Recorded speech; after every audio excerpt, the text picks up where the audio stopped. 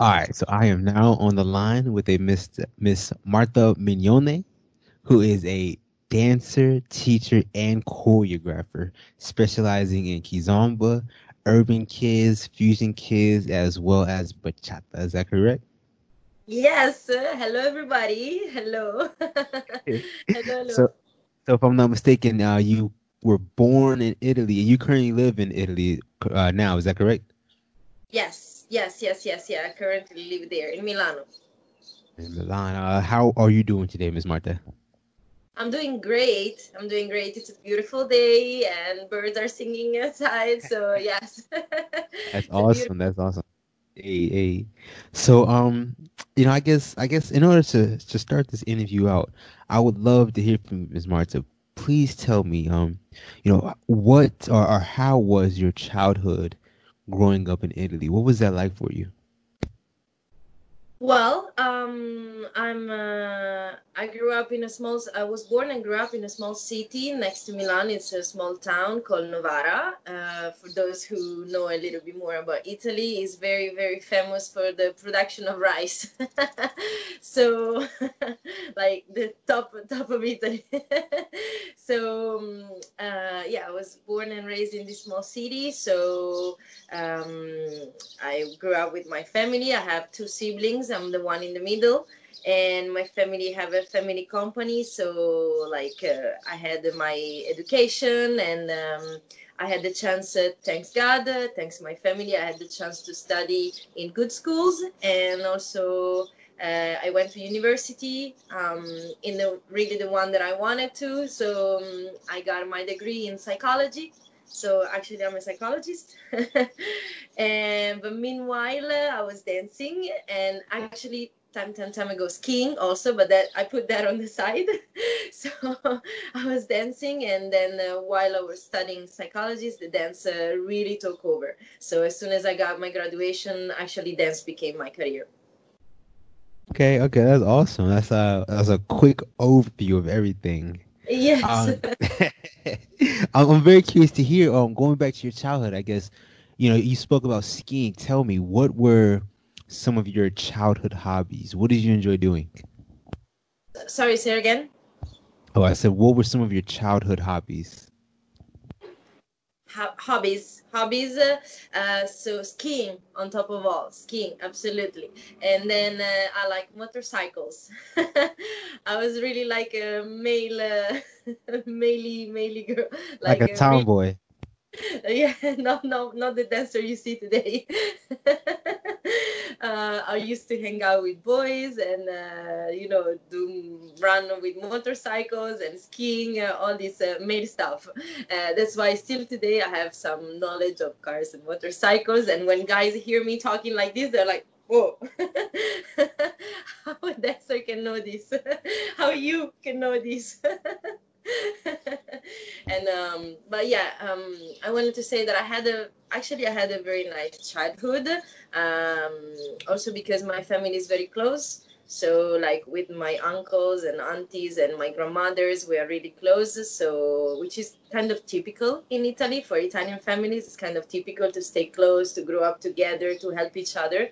And so I really cannot complain. I feel happy. I feel blessed. That's awesome. That's so good to hear. Um, tell me this real quick. Did you grow up in a dancing household, or was that something that you really didn't develop till after school? The dance, you mean? How did I get into dance? Whoa! Just growing up, did your family dance? In your youth, was dancing No, a big part of? Okay, no, no. no, no, no. I'm like the black sheep of my family for this. They're really all into financial economy, computer, IT, and like my brother is a informatic engineer, so it's completely. Yeah, I'm really the black sheep of the family. I'm the artistic mind. No, completely only me. So tell me this then, real quick. How important was music in your household growing up? Well, that was a big part of it. Music was always present at home. in my family, also because my family and also his uncle, so like his side, they were pianists.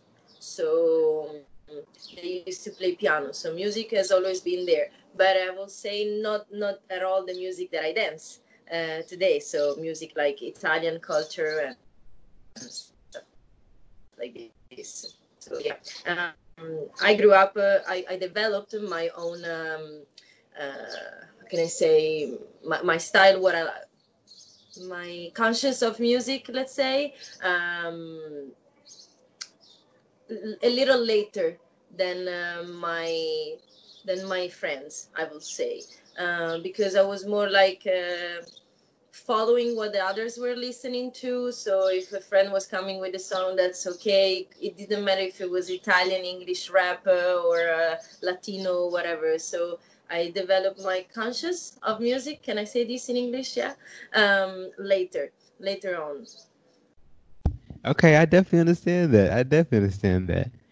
Tell me this real quick. I'm very curious to hear from you. I've never had a chance to visit Italy. Mm. Uh, how influential is American music in Italy, if at all? Well, first, I definitely suggest you to come to visit Italy, just not right now. Just not right now. It's not the right moment. But as soon as you can, please come.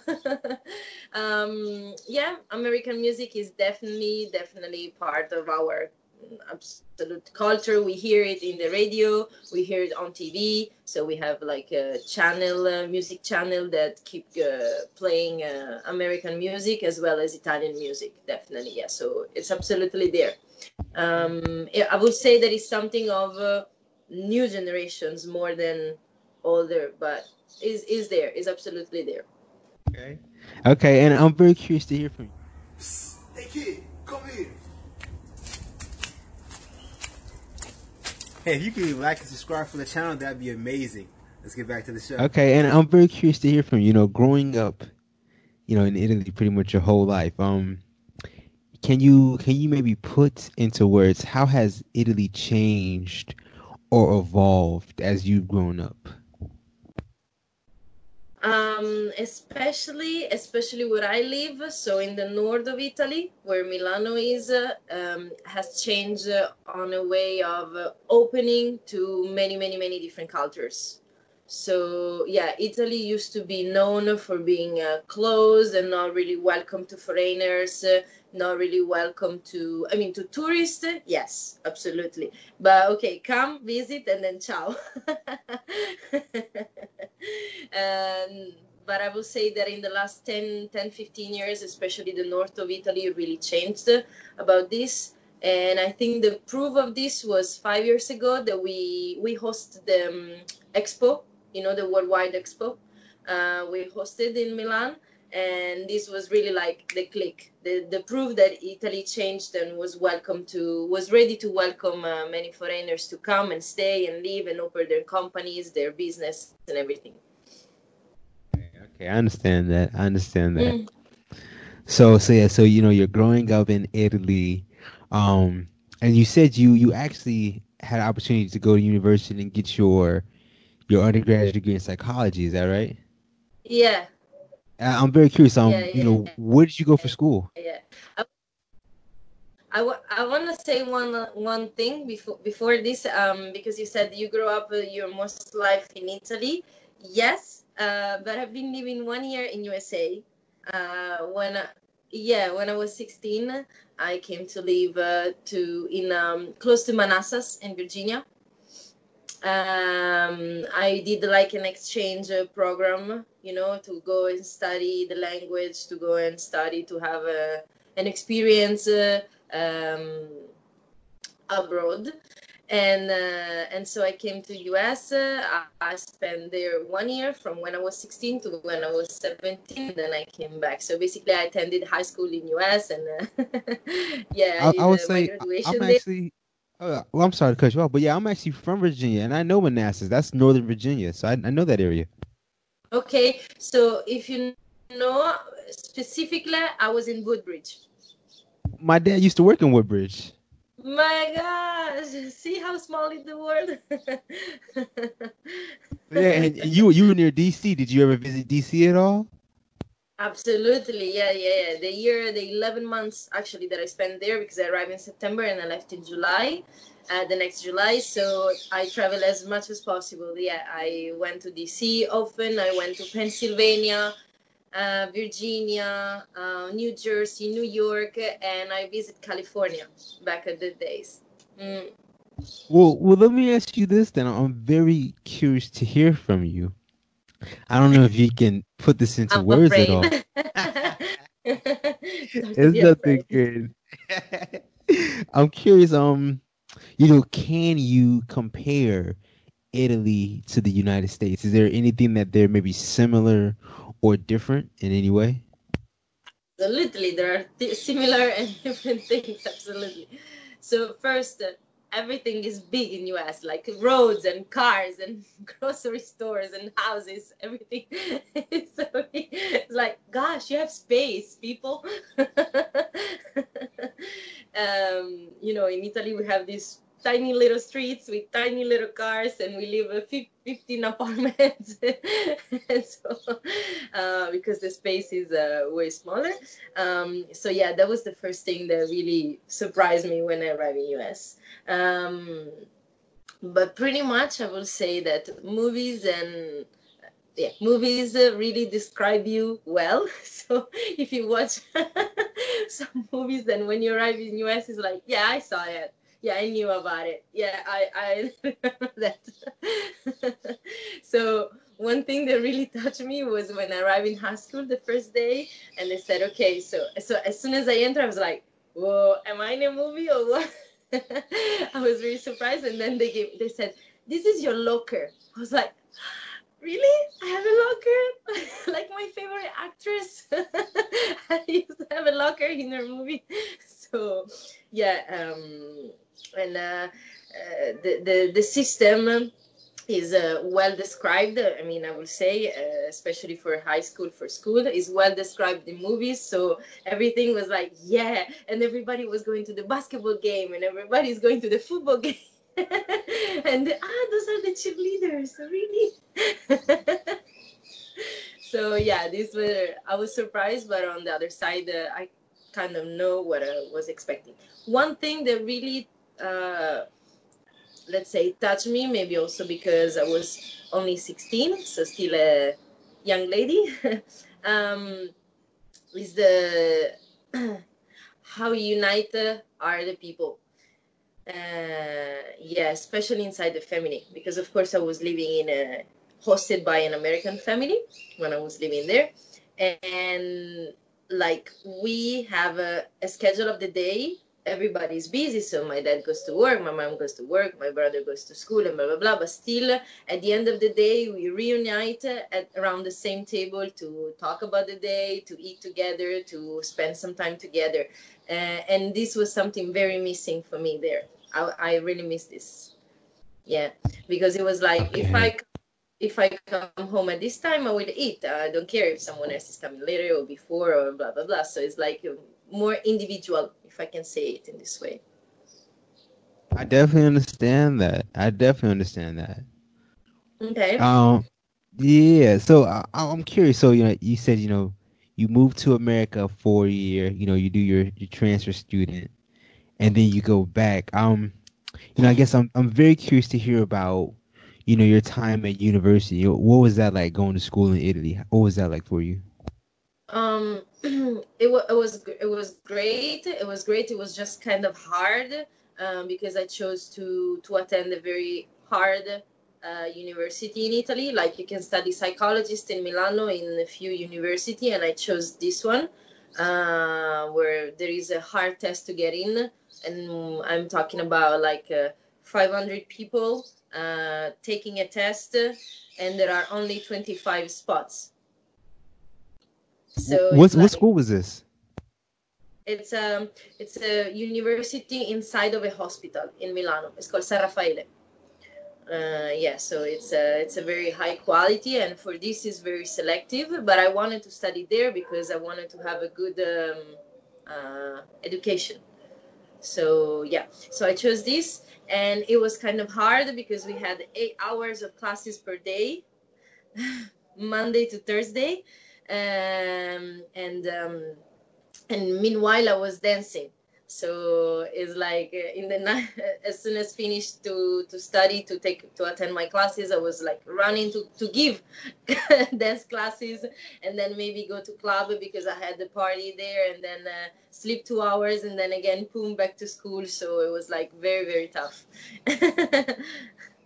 Okay, so there's a lot to unpack there, but I want to say, first off, congratulations on getting into that school. That sounds Thank you. very, very competitive, and graduating. Like, seriously, that is very impressive. Thank you. Uh, of course, I'm curious. You said you started dancing. How did you get introduced to salsa? Then I'm very curious to hear about that. Gosh, this is like the most common question I get. So, as I said, I was not like really feminine back at the time. Um, so, I had this friend, male friend, who wanted to attend some salsa classes in our city. And he was like, I want to go to take some salsa classes, but I don't want to go there alone. So, would you come with me? I was like, salsa? What the hell is that? Latin party? No, no, no, no, no, no. No, no, no, no. I don't want to get into this. And he was like, come on, do me a favor. I was like, no, no, it's not for me. Like, I know it's not for me. Don't try to push me on. And he was like, okay, I promise. We do 1 month together. Just do 1 month with me taking these classes, and I come to pick you up and drive you back home every day we have a class. So it was really like pushing. I said, okay, okay, 1 month. Okay, promise. And then he said, at the end of the month, if you don't want it, we give up, we stop.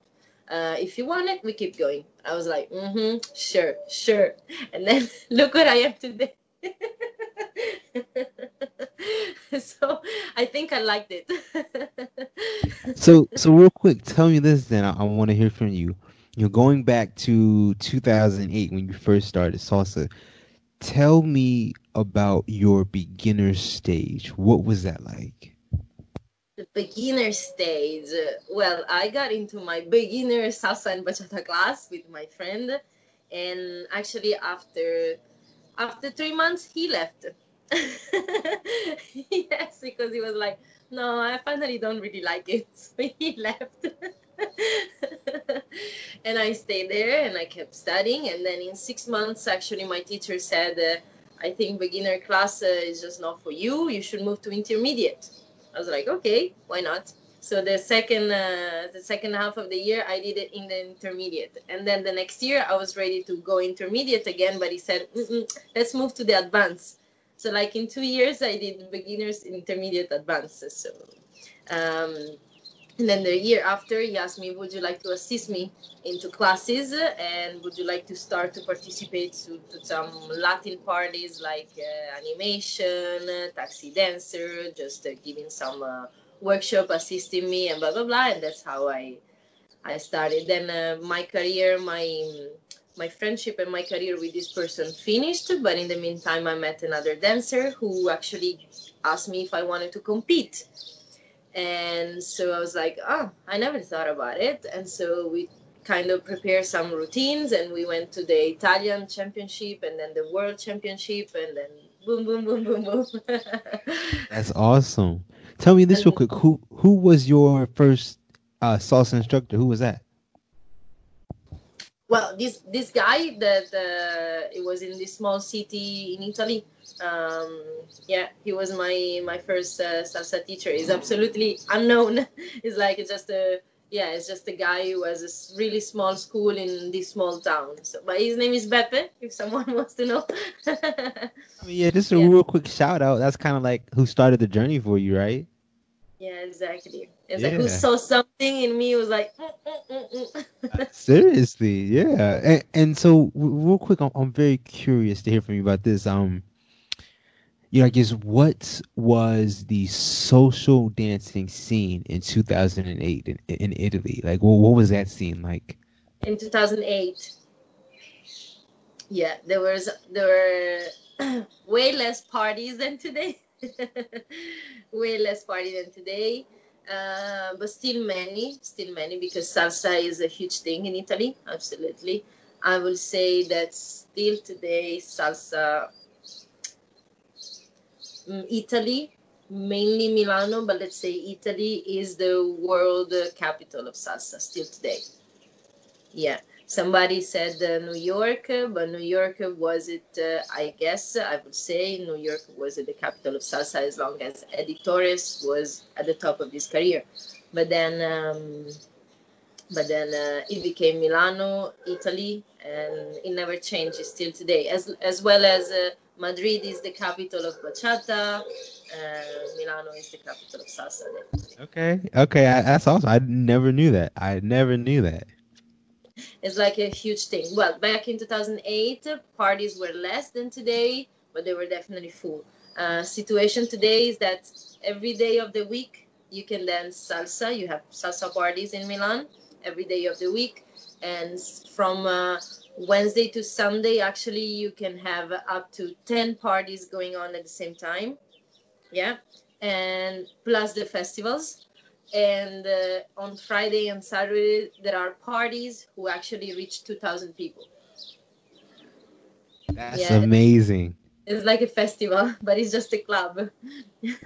So, Yeah, so tell me this then, real quick. So, you know, there's so many parties, so that means that there's so many people attending these events. Uh, I'm very curious. I guess talk to me about is there a competition among instructors? And if so, what is that like? Or what is that? yeah, absolutely, absolutely. We have like top names, of course, like big worldwide known people, which have years and years of careers, and those are the top names. Apart than that, we have, let's say, the middle class, which are based on good school, not very famous worldwide, actually maybe not famous at all worldwide, but school with excuse me, school with good teachers, and full full classes.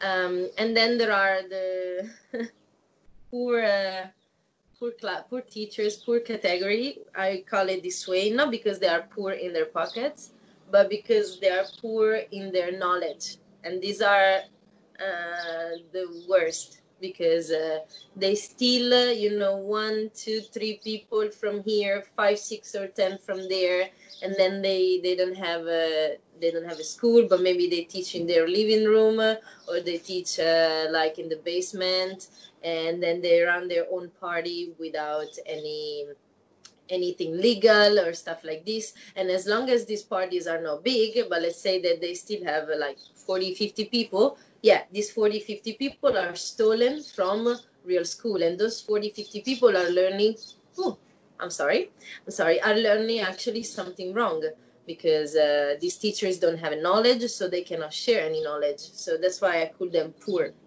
line, poor category.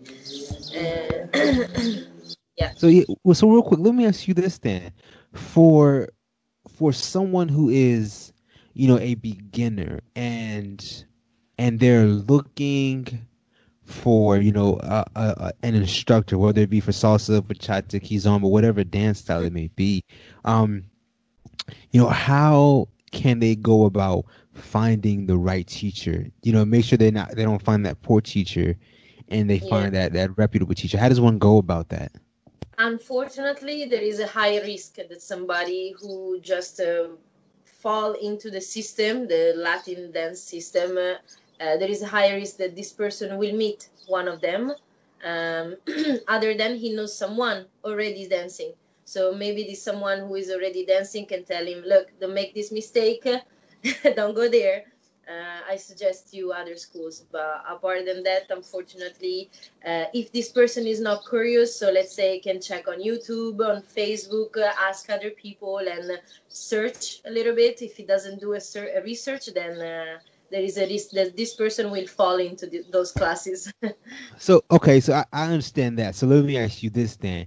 because to someone who is new to the scene, anyone and everyone looks like an amazing dancer. Yes. Maybe. Okay.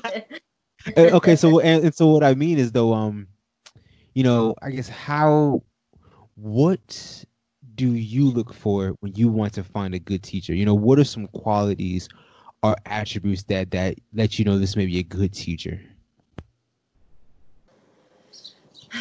Many people would probably answer how full, how crowded are their classes.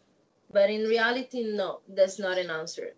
I absolutely think that this is not an answer uh,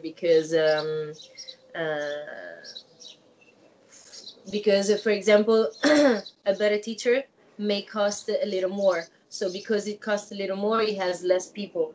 Um, and so his classes are like less full than the cheap one, but just because of the cost. Or maybe this poor quality teacher is really an entertainment. So he's really a showman, is really a comedian. And so his classes are actually full because people go there and have fun, but they are learning nothing. So yeah, the answer is definitely not how crowded how crowded is the class. Um, Maybe the years, the number of years this teacher is teaching can be already and can give you already an answer. And probably yeah, the research with other people, the research with other people, trying to understand, trying to ask around, trying to get information. Yeah. Yeah, I would say this, but definitely not how crowded is the class. Excuse me. You're good. You're good. Now, and I definitely understand that.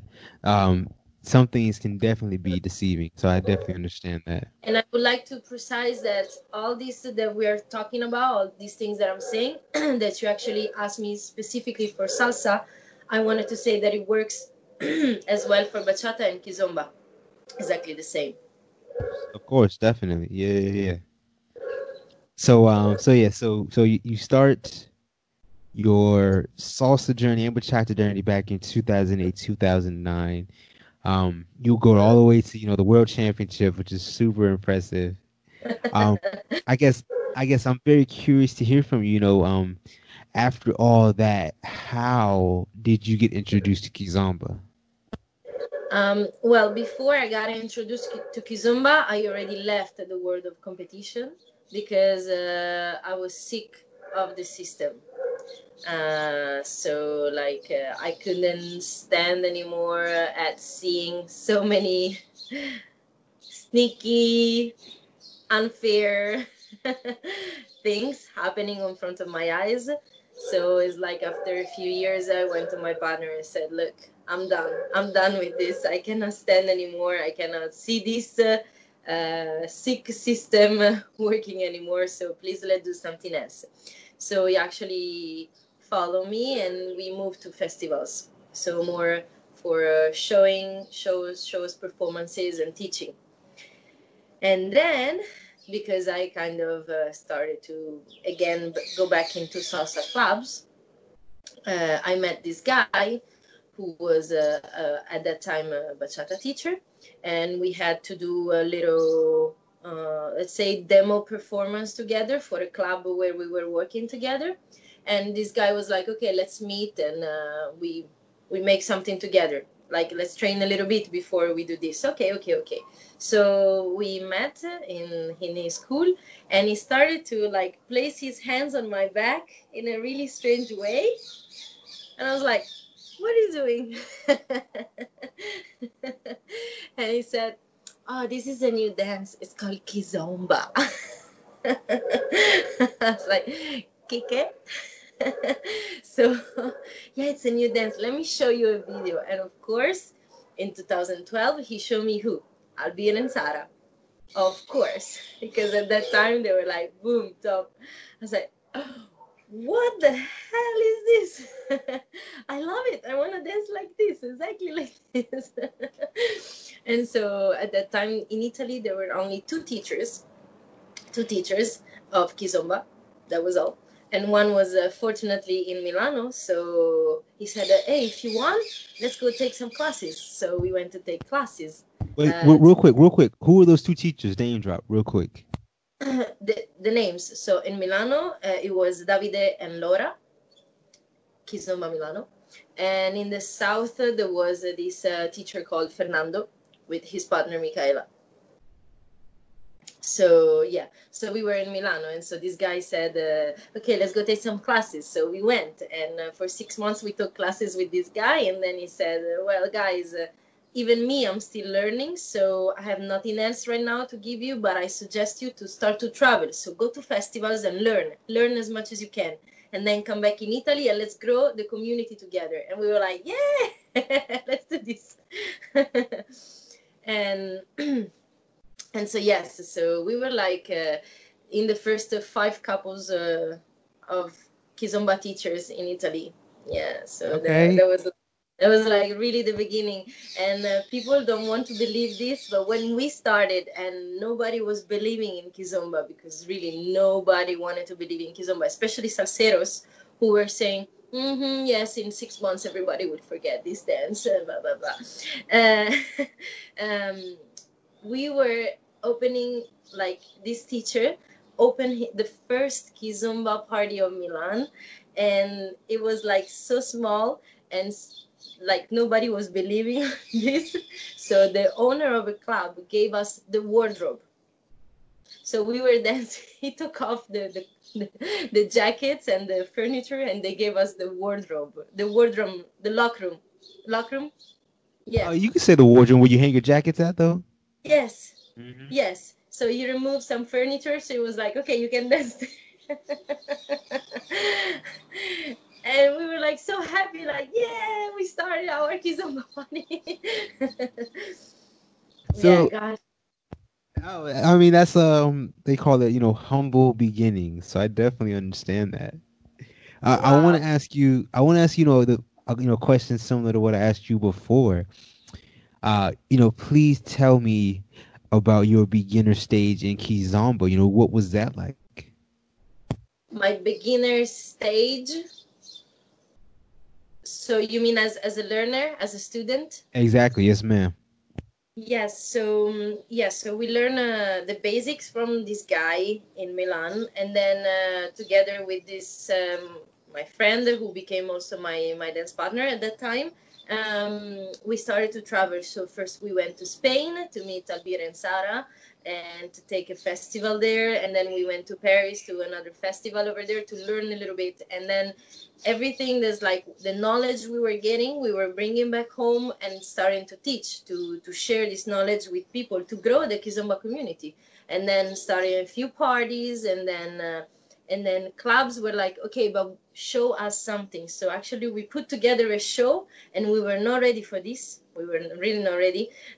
We were performers already, but something else, no Kizomba performance. So we were not ready, but clubs were like, people need to see something, like show something.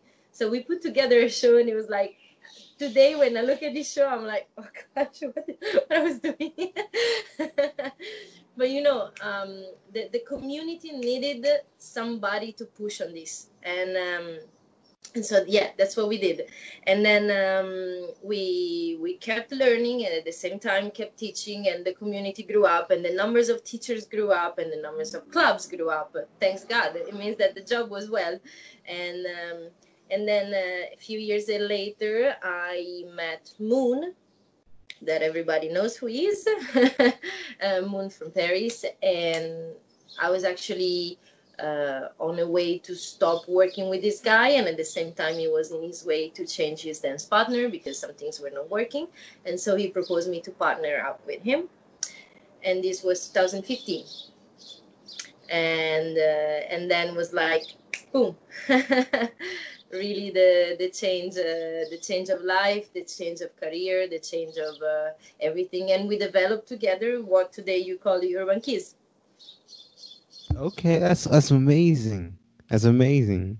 I wanted to say, to be fair, that we were not alone, but to develop Urban Kids, of course it was Moon and me, of course it was Ena and Carolina back at the time, and later on Curtis and Carola. Okay, sure enough. Yeah, please give props and respect, no doubt. Yeah. I don't want Let to me take off.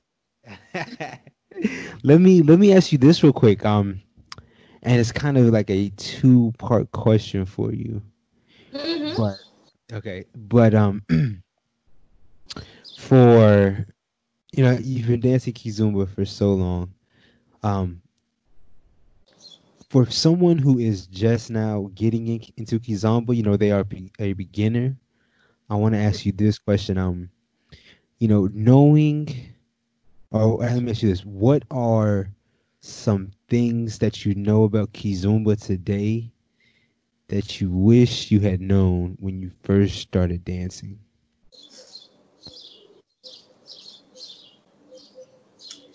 Um, for sure, one thing that it really makes an important step for someone who is learning today, and back at the time also, but especially today, is to understand that there are different styles in Kizomba, which are today well defined, which they were not back at the time.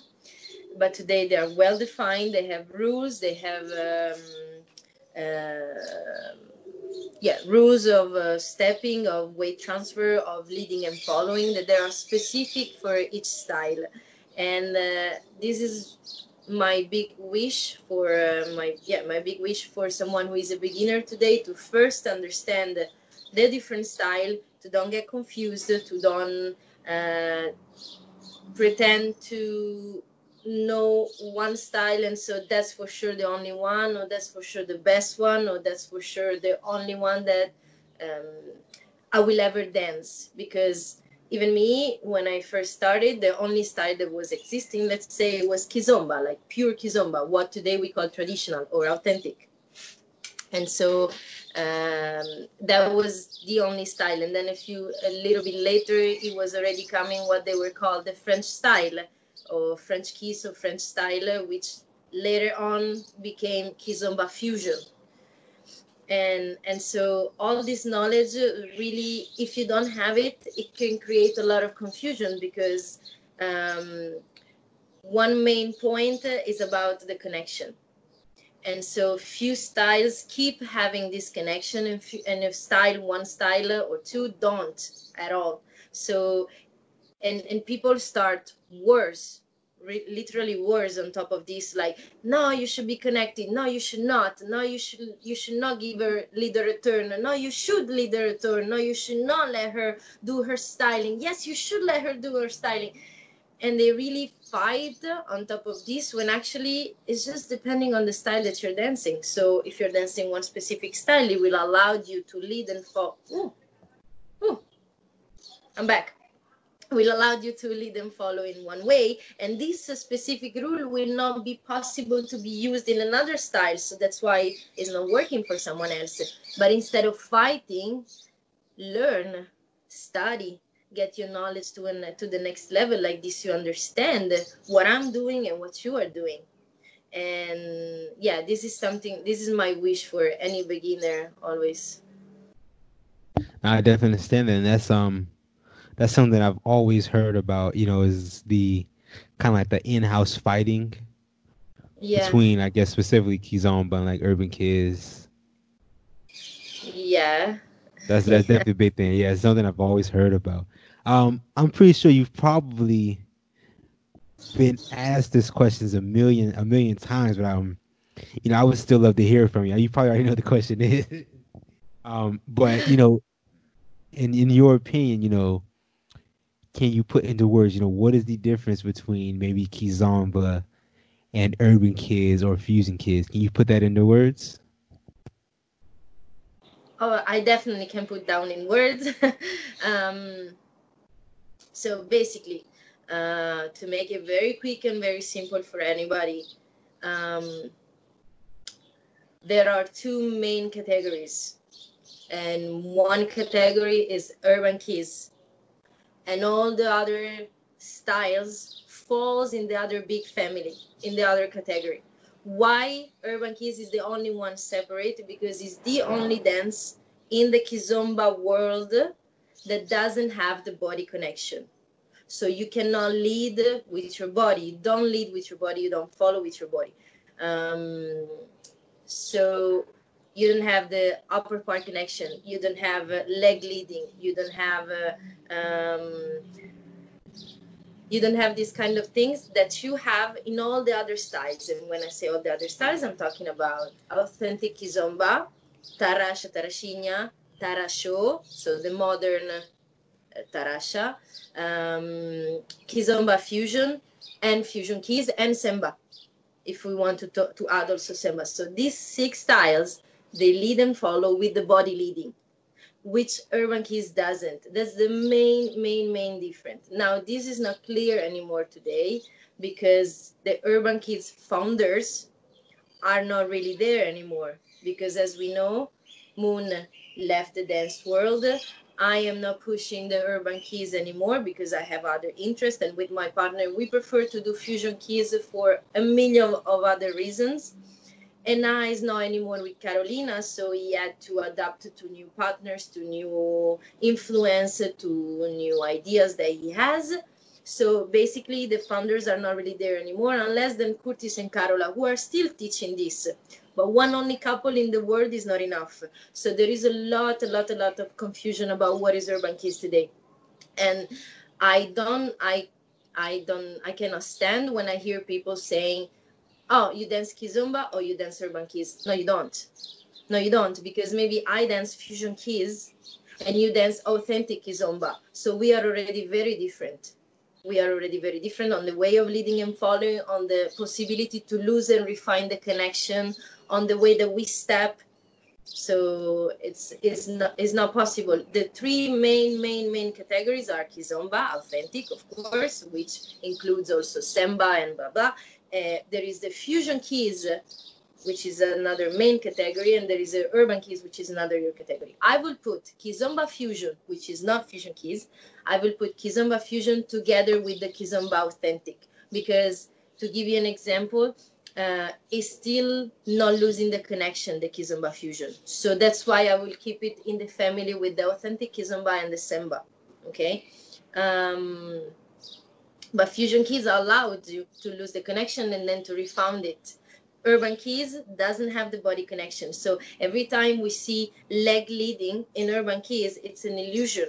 In reality, the leading is still coming from the upper part. And if it's not, then it's not urban keys, it's fusion keys.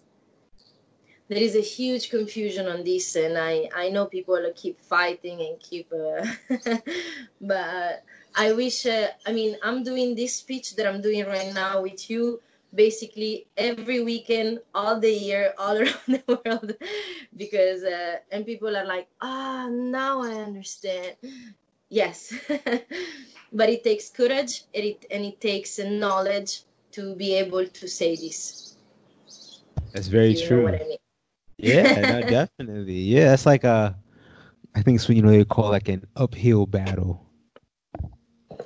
Oh. So so we were discussing all that. And I'm very curious to know, is dancing your full-time job now? Absolutely. That's Absolutely. amazing. That's As soon amazing. as the quarantine will finish, yes. So so tell me this then real quick, because your life is very different than a lot of other people. So tell me this, what are some things that people may not know about the life of a full-time dancer?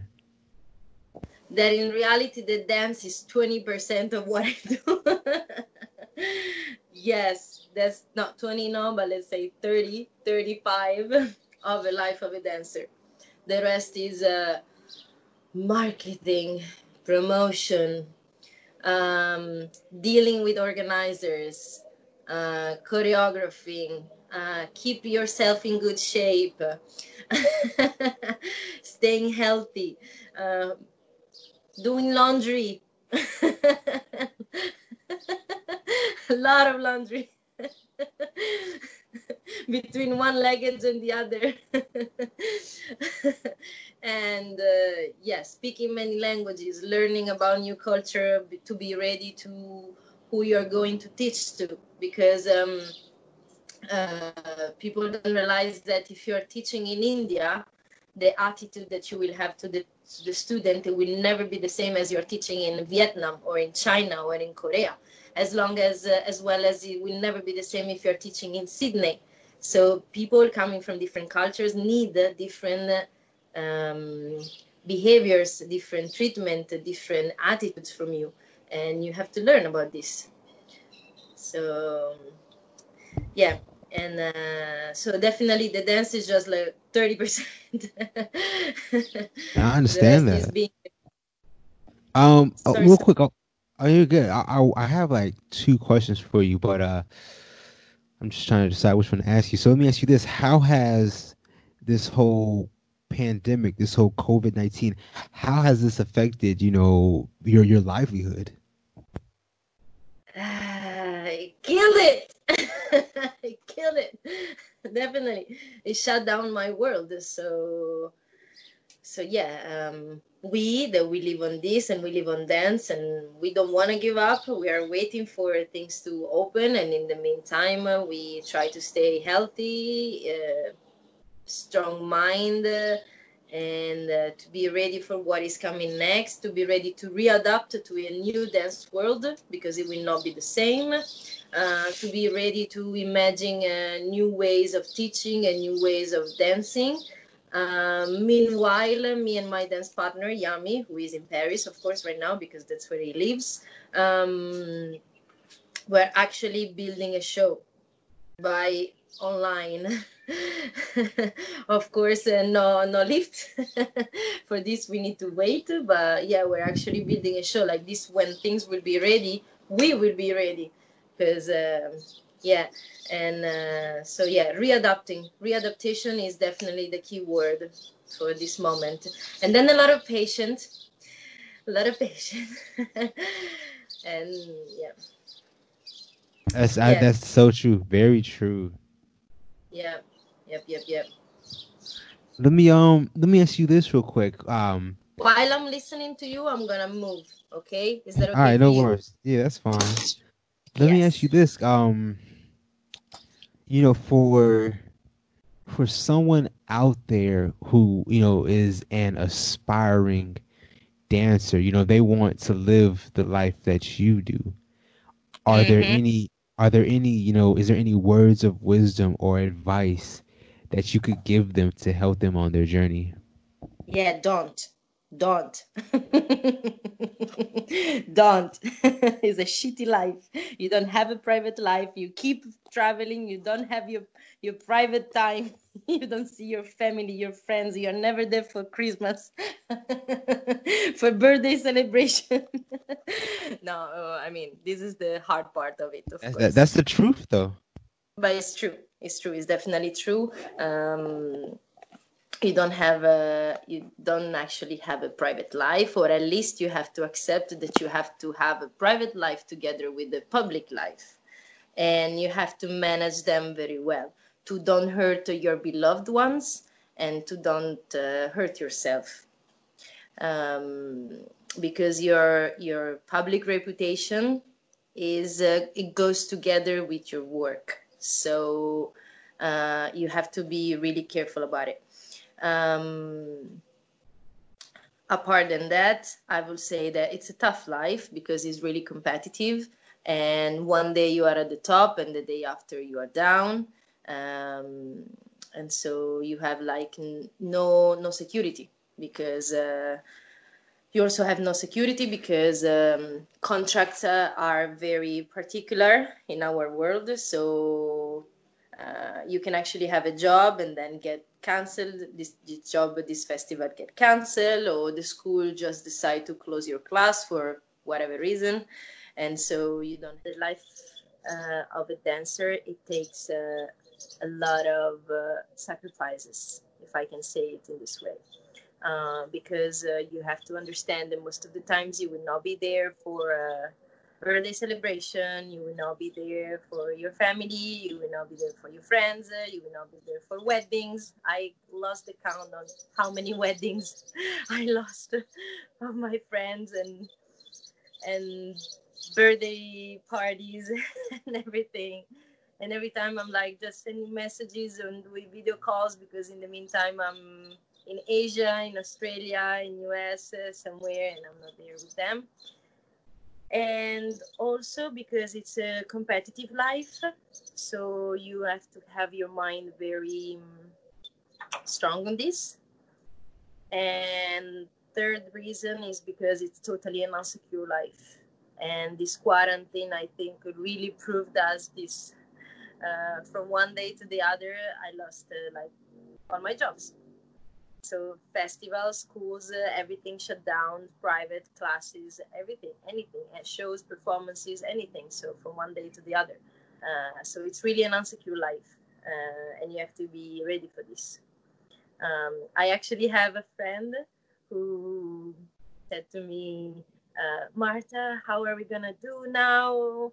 How are you going to do now that we are in quarantine and we cannot work? How are you going to sustain yourself? I said, well, I put on the side some savings, so I will start from that.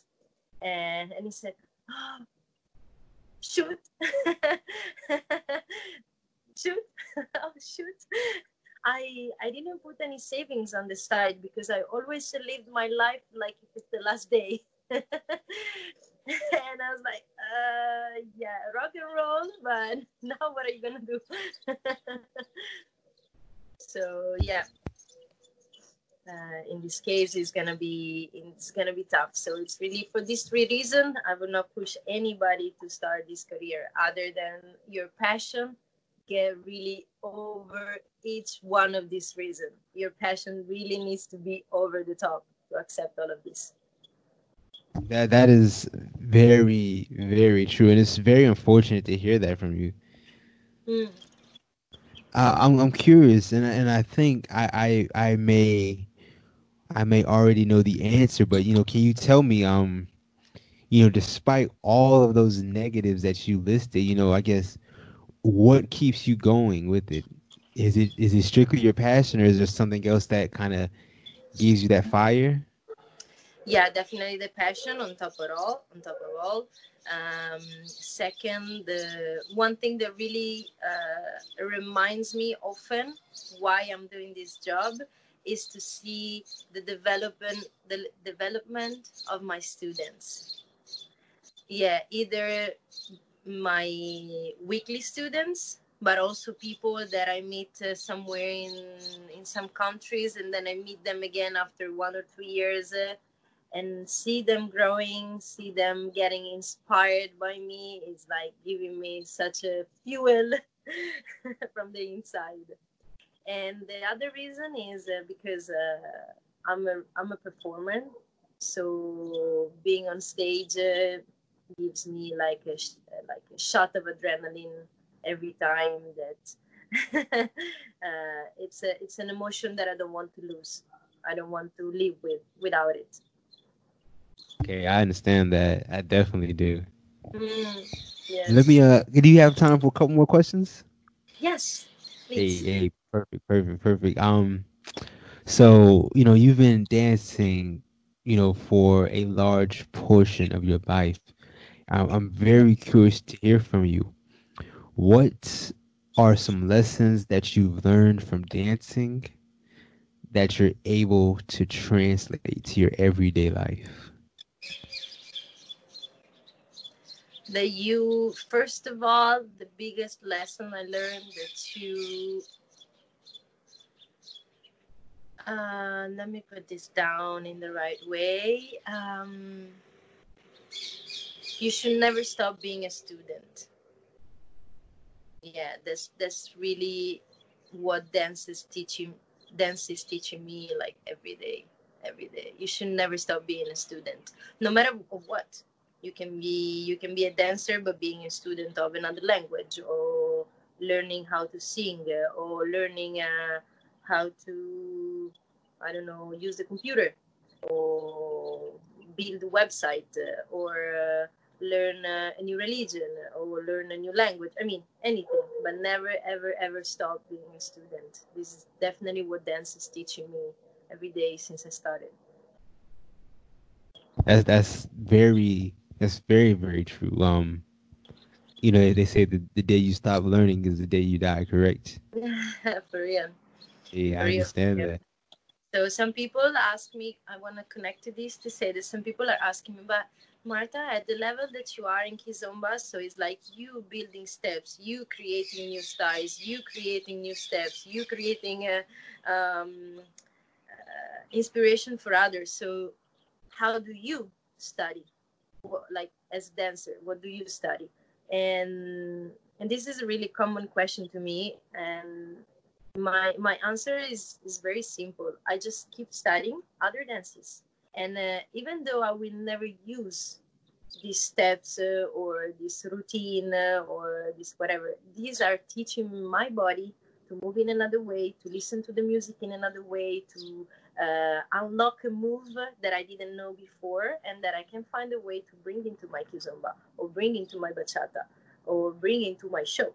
So yeah, I study. I keep studying. Just no, not basically kizomba, but I keep studying. I do. I'm actually getting very involved into the Brazilian zouk scene because I find this dance very nice and interesting. Um, I keep studying whatever African dance, single African dance, or reggaeton, or modern jazz, whatever it comes, funky pop, whatever. Now, I mean, I say I would definitely agree with you. You know, like you said, it kind of opens your mind to new possibilities, right? When you study a different Yeah, dance style. yeah. So I definitely understand that. Yeah. It happened to me not so long time ago that I was in a was in a kizomba party, and I got introduced to a teacher. Um, this is a teacher of rock and roll and swing. So he was just there to visit a friend and to meet some people. He didn't dance kizomba, but he started the DJ play a song that for some reason he had a beat that for him it was unlocking his dance. So he looked at me and said, "Do you dance rock and roll?" I was like, "No, no, no. Come on, some swing." I'm like, "No.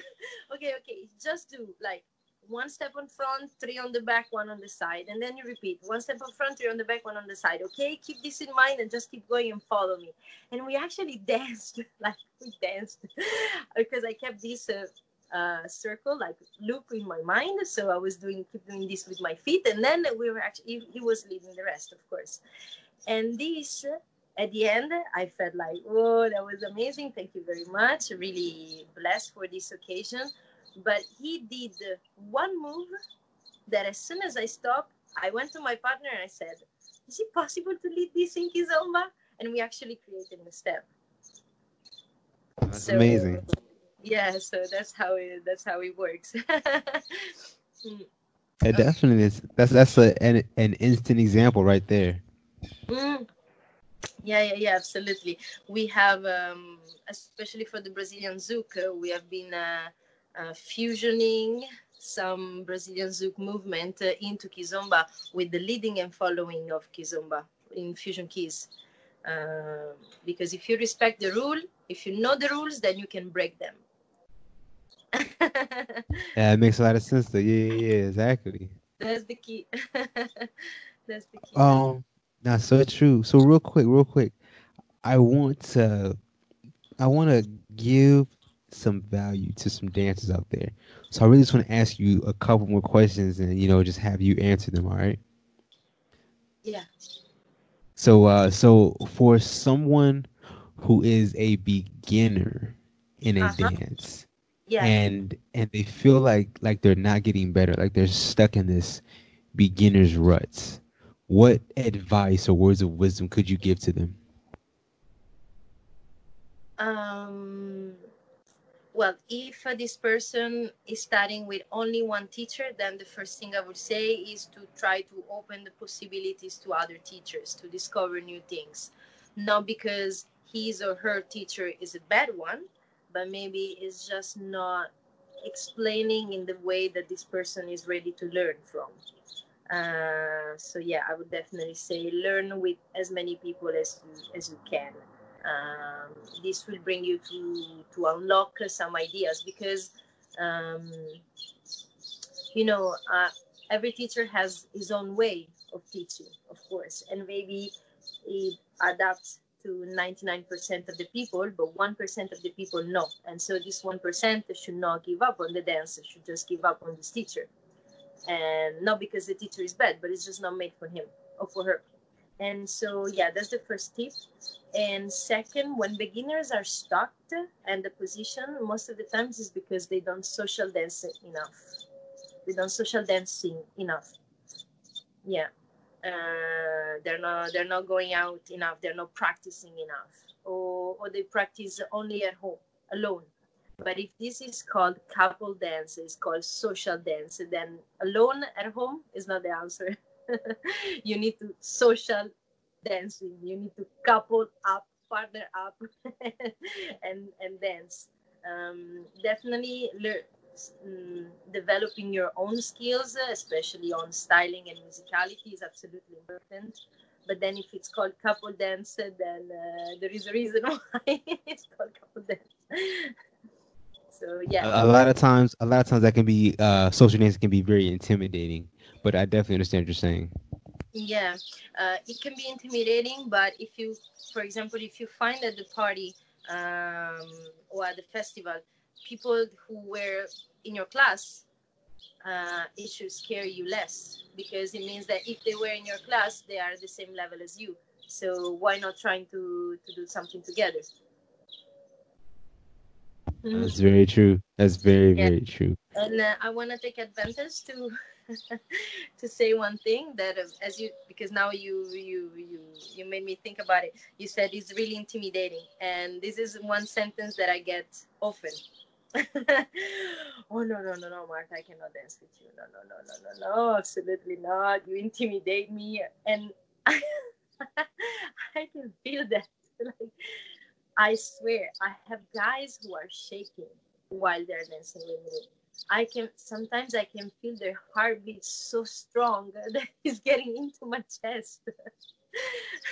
Sometimes they are dropping like sweat on top of me, so much they are in like nervous and anxious.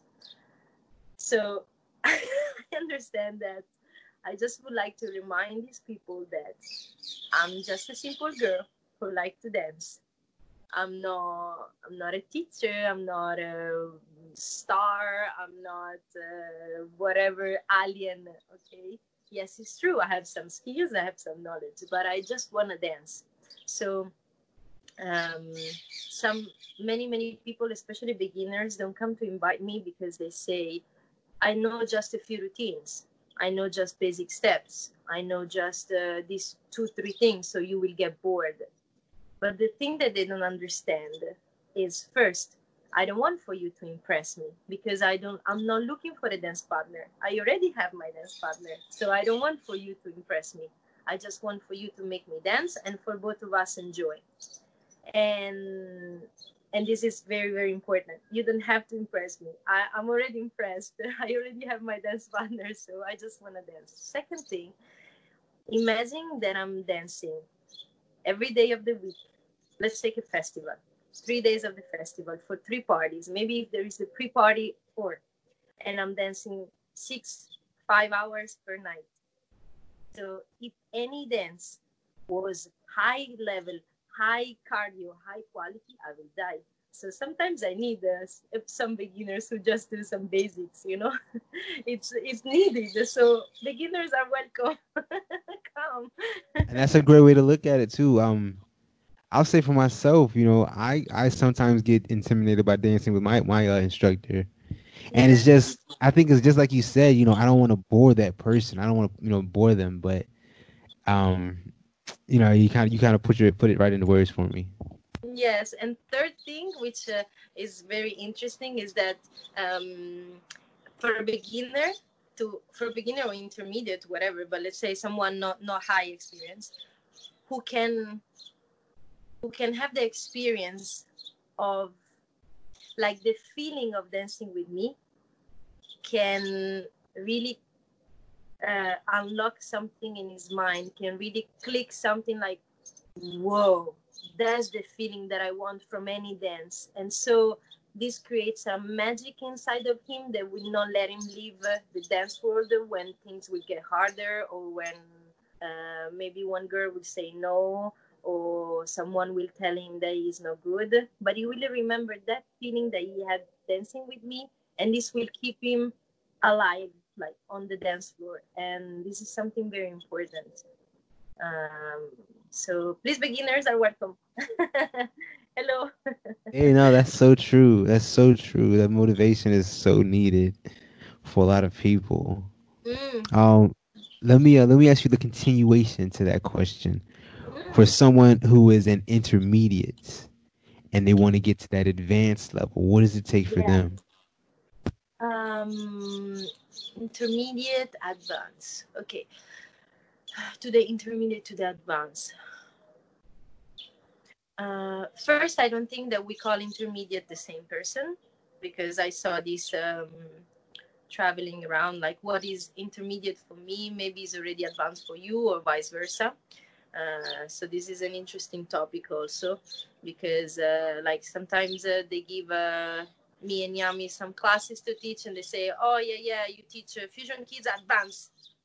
Okay, then we come to class advanced. And half of the class is like lost since the first eight. So what do you mean advanced? What do you mean advanced? What do you mean intermediate? Intermediate for me or intermediate for you? And what is for you? So this is really a big confusion. But apart than that, I think that the real click is if an intermediate gets to an advanced level for me, when he's able to do um, very high technique or high musicality step or routine with anyone. So also with beginners, who is able to enjoy, to make it, even a beginner, female, follower, or leader, it doesn't matter, enjoy the dance. That's what really makes this person an advance. Because, of course, an intermediate leader who is dancing with an advanced follower, of course, will fly, because the followers is an advance. It's like high, high standard, okay? But what if this intermediate is able to do the same things with a beginner follower and still make her enjoy the dance? That's what makes him an advance. That's very true, and that's something I definitely can agree with. Mm. Definitely, yeah. When you're able, yeah, when you're able to lead, move with someone who doesn't really know the move, I think that shows a high level of capability or ability. So I understand that. Without putting the other person um, in an uncomfortable position, also. Without making the other person feeling uncomfortable, like okay, I did this but I didn't feel it was right, so this was not good. um, so yeah, that's my definition of an advance. I understand that, and that makes a lot of sense. That makes a lot of sense. Let me ask you let me ask you like two more questions.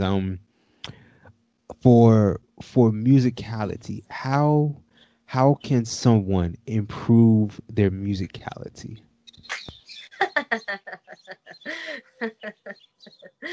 Oh gosh. How can someone prove their musicality?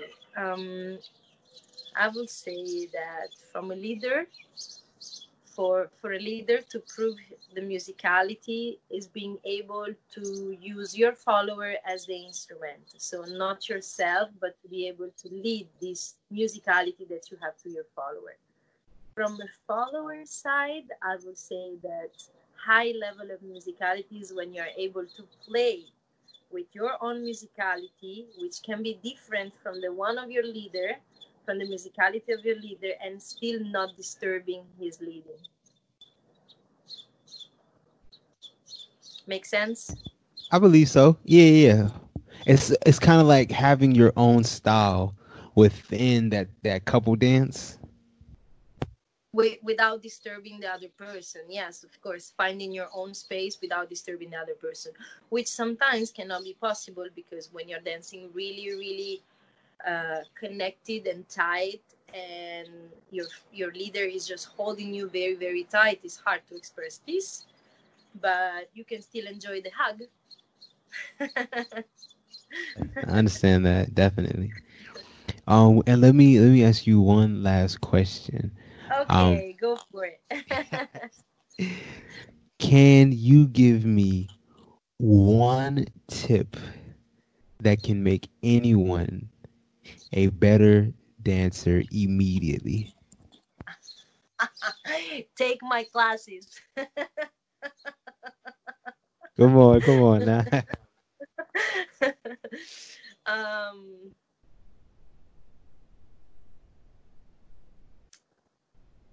one tip. One tip it would be feel comfortable with what you're doing. You really need to feel comfortable. I I often compare, especially when I'm teaching lady styling, I often compare the lady styling with clothes, with fashion, because I believe that this makes more sense, especially in a female mind. Um, so lady styling compared to clothes means um, I can look at another girl and see a dress on top of her, and how beautiful is this dress, and how beautiful she's looking inside of this dress, and admire the view. But just being able to realize that I will never feel comfortable with the dress. It's just not made for me. So it is looking amazing, beautiful on her. It's just not made for me. Why? For X reason, because it's just not how I like to dance. So I don't like my legs, so it's better for me not to wear a dress. So for X reason, it's just not made for me. But I can still admire how beautiful she looks with this dress. So um, the lady styling and the styling in general, even the men's styling works the same, is something that we need to feel comfortable on ourselves. Is your perfect dress, as long as much as is your as you find is your perfect dress.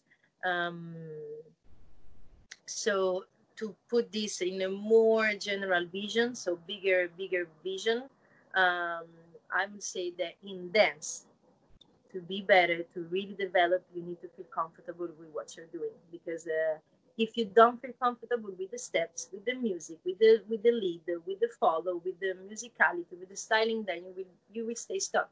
You will not move forward.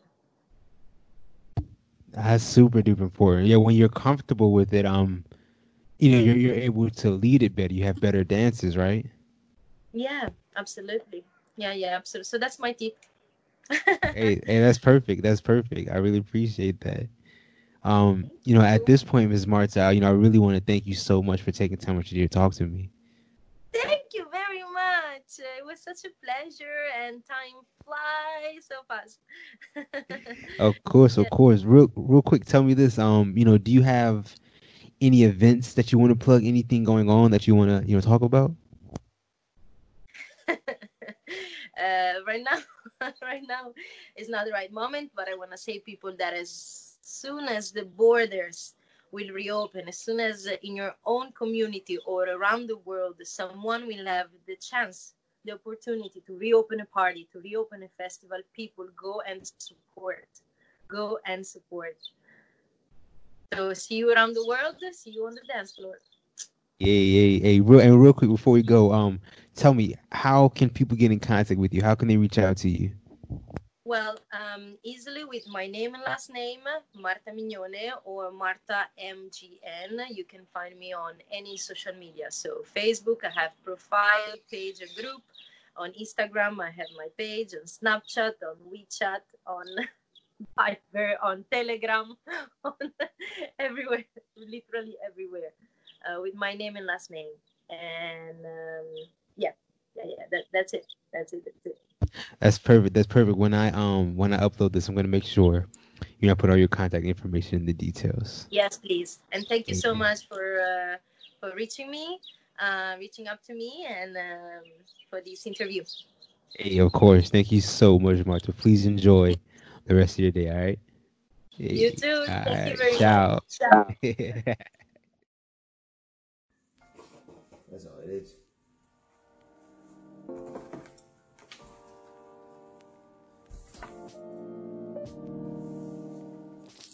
Hey everyone, if you made it this far to the end of the video, I want to thank you so much. My overall goal with making these interviews and these episodes is to give a voice to dancers, to give them a platform to speak their story. So if this is of value to anyone, then that means the world to me. My overall goal is to give value to the dance community. So if you find no value in this, then I urge you to please let me know where I can improve on. I truly want to, just give value and content to the dance community. So please let me know how I can improve, where I'm messing up, because to be 100% honest with you, I'm learning along the way as I do this. I truly am. So to be able to interact with the dance community, it means the world to me, because it gives me feedback and it lets me know what I'm doing right, where I can improve upon, what I'm doing wrong, which I feel like might be more important. So please, if you all could comment and just let me know what you think, it means the world to me, because that feedback just helps me improve. So please comment as well. Please like and subscribe. That means a lot as well. But I want to say thank you so much for just watching this, because it means the world to me. I want to take you on this journey of the Two Left Feet podcast. I'm very excited for it. So once again, thank you so much.